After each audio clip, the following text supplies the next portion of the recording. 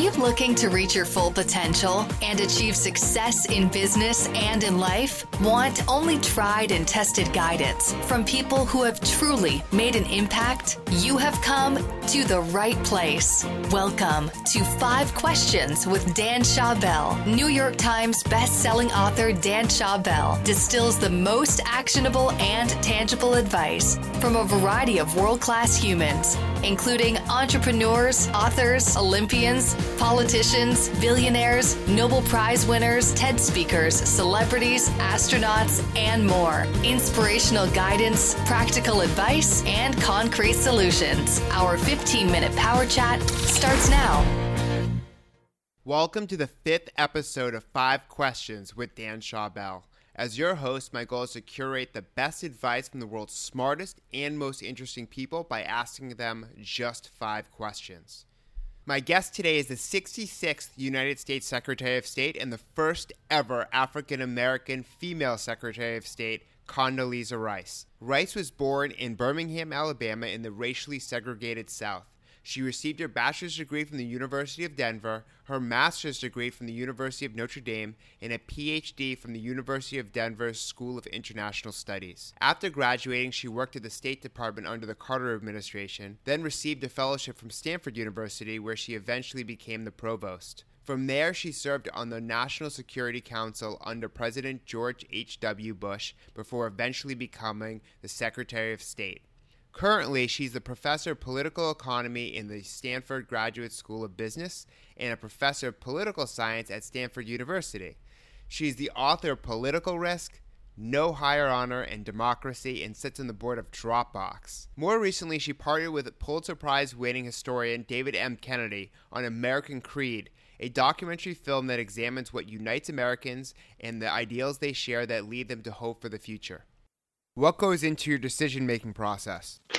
Well, into my decision-making process, I tend to want to gather information as much as I possibly can. The problem is you, of course, aren't ever going to be able to gather perfect information, but you have to learn how to ask the right questions. You're likely not to be the expert on an issue that's facing you, and so you have to learn to ask the right questions, gather as much information as you can, and then you have to sit back and say to yourself, what is it we're trying to achieve here? And how can I best achieve that?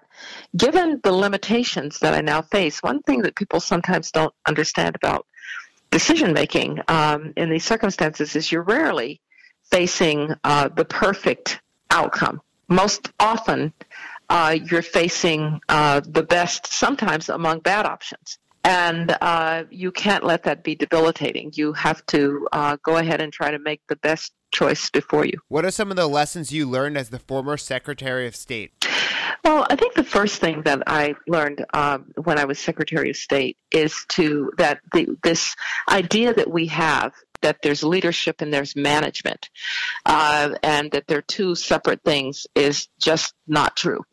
Leadership and management are two halves of the same walnut. If you aren't enough of a leader to give people a vision of where they're going, then no one is inspired. But if you don't manage your organization and know enough about your organization, then you're not actually going to be able to get to where you're going. And so the first thing is leadership and management are two halves of the same walnut. You really do have to know the details of what's going on in your organization.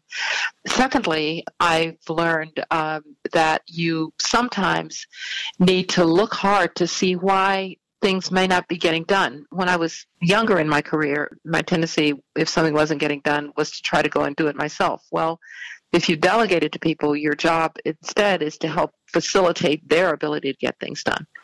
And so look hard for why something may not be getting done. And the final point I'll make is you have to have truth tellers around you. When you get to the top of an organization, it's not that people want to lie to you, but they want to try to fix it before it gets to you. And very often, by the time they've tried to fix it, it's too late. And so you need people who will walk in and say, look, this isn't going well, or you've made a bad decision here, or we've got to change course.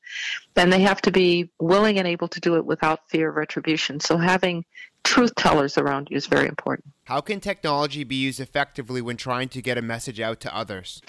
Well, technology is an enabler. It's not a solution in and of itself.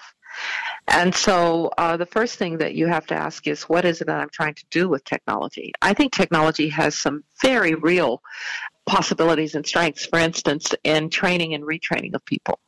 The ability of people to learn and be retrained at their own pace and to understand what they're going through or what they're learning before they move on. So I think personalized learning is going to be a terrific tool for training and retraining of people. The technology, I think, can help very much in communicating, but it still matters what message you're trying to send. And you have to know when you can use technology. Can you be on video? Can you do a big message to all your employees by video? Or do you really have to do it in a more retail way where you're sitting with people and not using the technology? So technology has a lot of benefits, but it's not not a panacea, and you have to still craft messages, know when you're using technology, when you're not, and use it in an appropriate way. What is your view of the power of diversity in business and in politics? Well, I am a believer that diversity is a necessity these days. One thing what diversity does is it gives you people who've come from different backgrounds and different experiences. Some of that might be different experiences and backgrounds that are ethnic. Some might be gender. Some might be people who have come from different socioeconomic backgrounds. What you don't want in any organization today is groupthink. Things are moving too fast, and you have to be able to assess a lot of different factors and a lot of different elements quickly. And it sure helps to have people who might have seen that because they come from a different background. What are your top 3 pieces of career advice? Oh, my top 3 pieces of career advice, first of all, find something you're passionate about. Because if you're not passionate about your work, you won't do it particularly well. Secondly, don't be afraid to try something hard, to stretch. I think women in particular sometimes are not aware of how they can translate certain skills into other skills, and they tend to say, well, I'm not ready for that. And really, you probably are. So be willing to stretch. But my last piece of advice is find good mentors. Mentorship has to be organic. It can't be walking up to somebody and saying, will you be my mentor? I don't much like formal mentorship programs. Mentorship comes when a mentor and a mentee realize that they have something in common. Good mentors are people who advocate for their mentees, but good mentees are people who are worthy of that advocacy, who have worked to really achieve the support of that mentor. And the final thing I'll say to people about mentorship is your mentors and your role models might not look like you. We've got this conceit these days that you have to have role models who look like you. Well, if I'd been waiting for a black female Soviet specialist role model, I'd kind of still be waiting. Make your mentors people who you admire, people who have achieved in your career and who you like the way that they carry themselves. And it's very rare that if you say to somebody, I would really like to sit down for a cup of coffee and talk, it's rare that people will say no. And that's the way good mentorship works. Thank you so much for sharing your wisdom, Condoleezza. To follow her journey, be sure to check out her books, Political Risk, No Higher Honor, and Democracy. You can also find her on Instagram, Facebook, LinkedIn, and Twitter, where she shares her political views, latest projects, and inspirational messages. We hope you enjoyed today's show and the amazing advice our guest provided. Remember that you can only benefit from advice if you can act on it. Before you do, we would appreciate your feedback in form of a review. You can leave a review on iTunes, Stitcher, or a podcatcher of your choice.